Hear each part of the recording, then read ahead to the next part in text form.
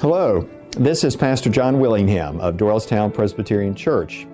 It's clear these days it's tough to make time. Schedules quickly become busy and calendars suddenly become full. To that end, DPC is excited to now offer this podcast channel, which will allow you to hear a recording of Sunday's sermon from that day's preacher. Whether you listen while taking an evening stroll, driving to and from the grocery store, or anytime you get a free couple of minutes, we hope it can allow for reflection and spiritual growth during your week. We also invite you to visit www.dtownpc.org to learn more about our church, our various ministries, and online giving opportunities. Thank you for tuning in. Today really marks the start of a new program year in our life as a church. For much of the last 18 months, we experienced canceled events and only virtual ones. And yet in recent days, we are seeing signs that we're starting to re-emerge. We've been able to gather indoors for worship now since May, and music rehearsals have just resumed. Club 456 met 4 days ago for the first time, and the youth will do the same tonight. Our senior adult ministry retreat begins on Tuesday, and next Sunday we return with a full complement of educational offerings for all ages.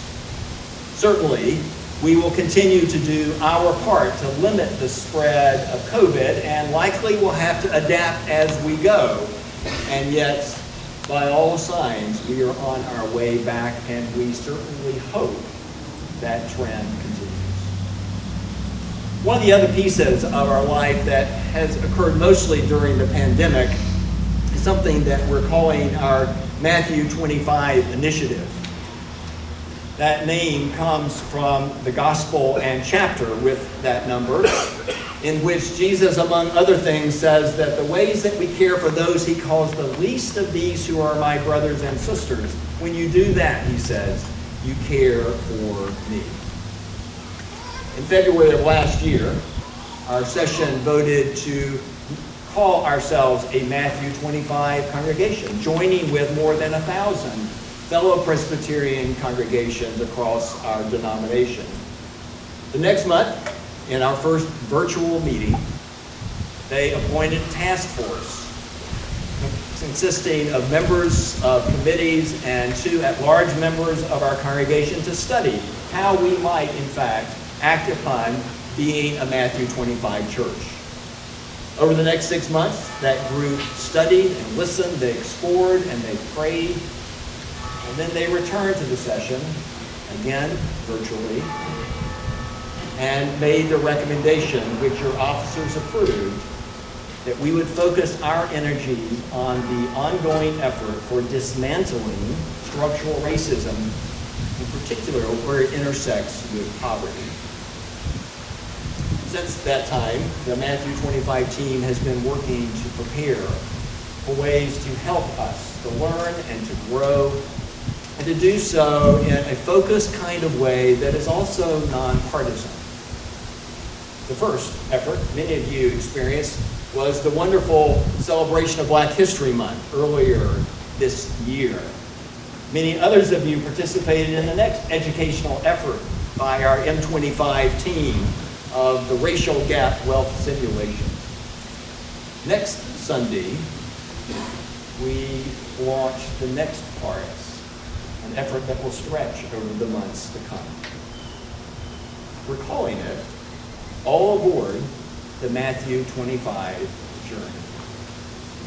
And that name comes from a fact discovered by our team that Silas Andrews, the longest-serving pastor in this church, the one for whom the building behind me is named, it's believed that he actually offered his house as a stop on the Underground Railroad.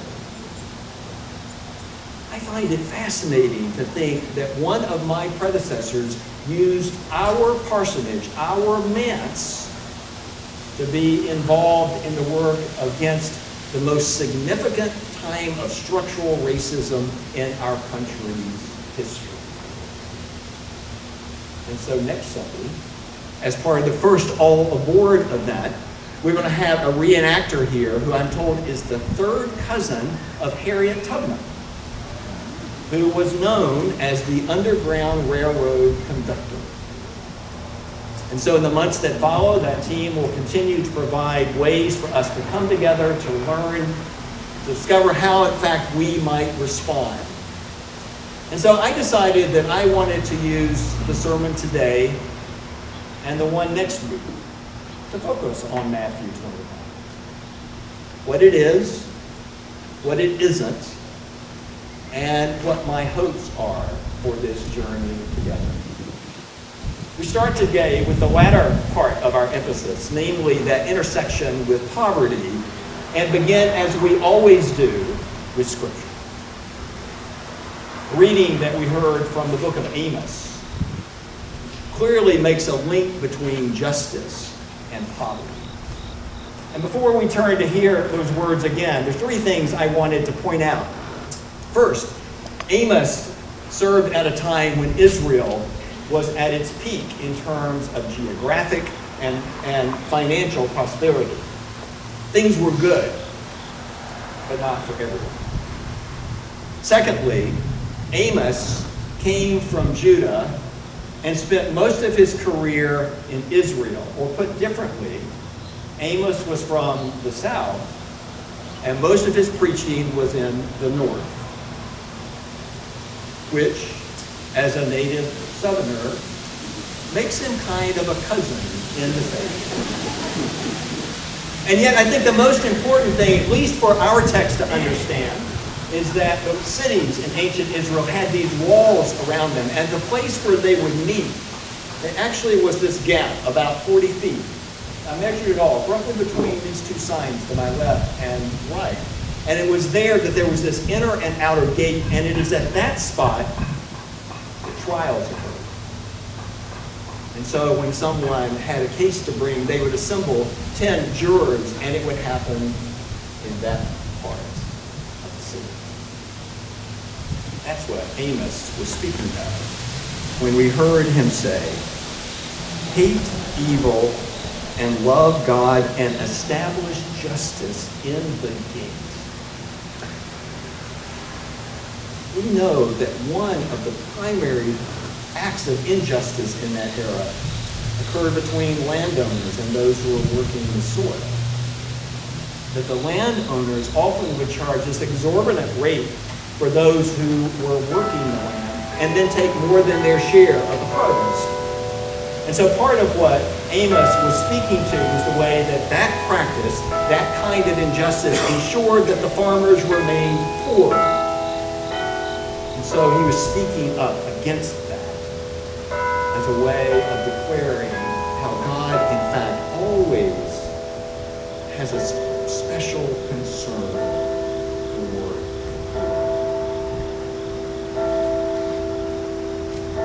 We have taken this step as a body of faith for that reason.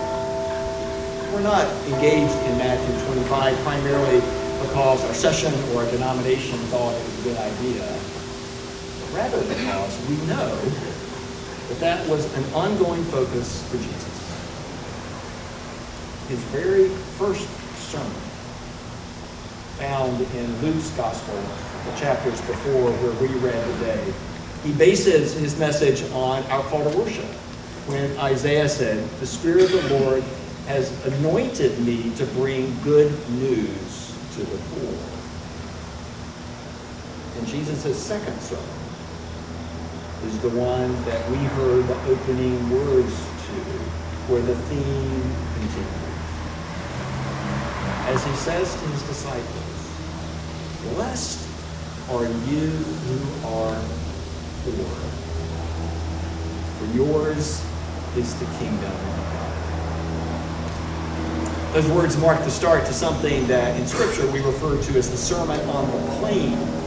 In Luke's Gospel, it happens on this level ground where Jesus begins to preach and offers instructions about all kinds of things.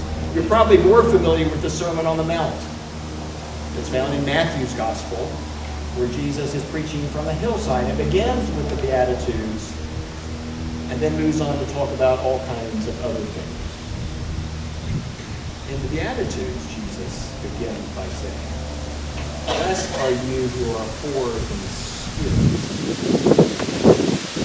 And then in the Sermon on the Plain, there's a whole different take where Jesus says, "Blessed are you who are poor." One scholar helps us hear that distinction when he says that Jesus' blessing of the poor neither idealizes or glorifies poverty, but it does declare God's prejudicial commitment to the poor. As part of my clergy renewal leave 3 years ago, I spent 2 weeks in South Africa. Part of the reason for going there was I'd always heard about the natural beauty of that land, in particular Kruger National Park, where you are in the car and the giraffes and the lions and the elephants and far more are wandering around freely around you. It was even more spectacular than I thought it would be. And coupled with other stops on that trip where I got to see the Indian Ocean for the first time, and when I went to the Cape of Good Hope, the southwestern point in the continent of Africa, that part of the trip certainly fed this unrepentant fan of travel. I love it. And yet my other reason for going to South Africa was because of a shared history between that country and the part of this country where I grew up.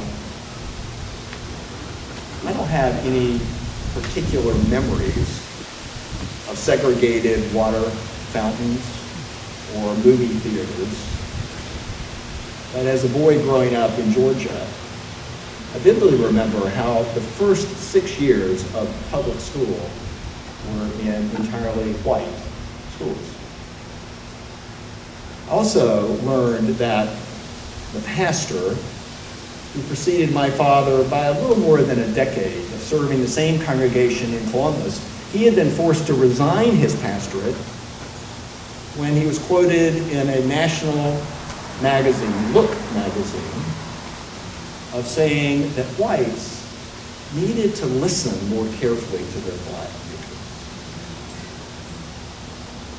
neighbors. He was forced to resign over that. And so it was that kind of history, both that shared history, that led me to want to learn more about South Africa, who certainly had its own time of structural racism known as apartheid. And in my reading in preparation of that trip, I learned that actually some of those who brought that system into place drew from the writings of an Atlanta journalist as a way of suggesting that really was how it should be in their country too. And yet the last piece for that, for me, was the fact that our denomination, its newest affirmation of faith, is the Confession of Belhar, which was approved more than 35 years ago in South Africa as a direct word against apartheid. So all of those pieces, both personal, historical, and faith, caused me to want to go there and learn more, and it accomplished that too. One of the real blessings for me before I left was an opportunity to meet with Dirkie Schmidt. Dr. Schmidt is a professor at Princeton Theological Seminary, but when he was 29 years old, he was an instructor in South Africa, and he was present for a synod meeting of the Dutch Reformed Mission Church when they gathered in a Cape Town suburb known as Belhar. And it's while they were there, they decided there needed to be a new word from the church about what was happening in their land. And even though Dr. Schmidt wouldn't acknowledge this to me, everything else I understand is that he virtually wrote the entire thing. And he did it in the span of one day. And so in our conversations, he shared with me some of what had been happening behind the scenes as the Confession of Belhar was unanimously approved for study and then years later approved and eventually became part of our Book of Confessions too. And he said that the part of that confession that generated the most debate was one line. The one line that says, God, in a world full of injustice and enmity in a special way, is the God of the destitute, the poor, and the wrong. In other words, in my words, we're saying that somehow the poor might in fact be God's favorite. Now, just this week, the U.S. Census Bureau reported on poverty rates in our country, the results from 2020. According to that federal agency, the definition of poverty is a household of four whose income, total income, is $26,250 or less. And in 2020, the poverty rate in our country was 11.4%. Now, there actually was a pretty significant drop in 2020 due to some of the stimulus money that came from the Trump administration as 12 million people were temporarily removed from the poverty rate, which would have made the rate, if added in, 9.1, an all-time low. Looking at that rate of 11.4%, you look further and break it down by race, and these are the categories the census uses for those figures. That while the overall rate in our country is 11.4, on Asian Americans it's 8.1. For non-Hispanic whites, it's 8.2. For Hispanics, it's 17.0, and for blacks, it's 19.5. It's clearly some statistics to show that there's a larger number of poverty being faced by people of color in our land. Thomas Sowell, who is an economist and a senior fellow at the Hoover Institute of Stanford University, makes a convincing argument, however, that we need to be careful when we're looking at statistics, pointing out that there are governmental and political, geographic, and social factors that will influence the results. So in a book called Discrimination and Disparities, he says we need to be careful not to assume that race is the only factor that can determine race. And I think that's a helpful reminder as we're engaged in this work of looking at that intersection between issues of justice and poverty. So what do we do? This whole idea, God in fact has this particular focus on the poor. Philip Yancey, in his wonderful book, The Jesus I Never Knew, talks about how he had discovered in Scripture that there's this phenomenon found throughout the Old and New Testament of what he calls God's partiality toward the poor and the disadvantaged. And so he asked this question of himself: why would God single out the poor for special attention over any other groups? And then he cited a writer, the Catholic writer named Monica Helwig, who listed 10 so-called advantages to being poor. Among them, she says, the poor know they are in urgent need of redemption. The poor know not only their dependence on God and on powerful people, but also their interdependence with God. The poor rest their security not on things, but on the poor can respond to the call of the gospel with a certain abandonment and uncomplicated reality because they have so little to lose and are ready for everything.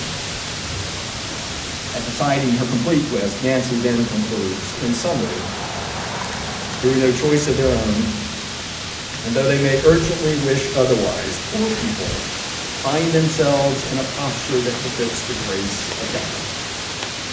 In their state of neediness, dependence, and dissatisfaction with life, they may welcome God's free gift of love.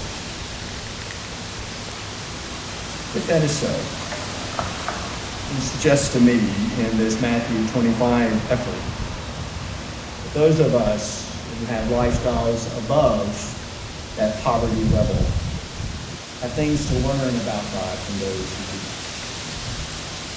Would suggest that this train line has the opportunity to change lives, including our own. Let us pray. We give thanks, O God, for your unbreakable love, and for those around us who are able to point in new ways to your grace and your provision. We pray that as a community of faith, as we move through these months ahead, that it might be a time for us in which we continue to open ourselves to discovering what it is you would have us know, and that led by that discovery, we might respond in ways that bring about your will and reflect your purpose for all humankind. For it is in Jesus' name we pray. Amen. Thank you for joining us on your journey of faith. Don't forget to check out www.dtownpc.org to explore all the ways DPC strives to be a bridge for Christ and a beacon of His love.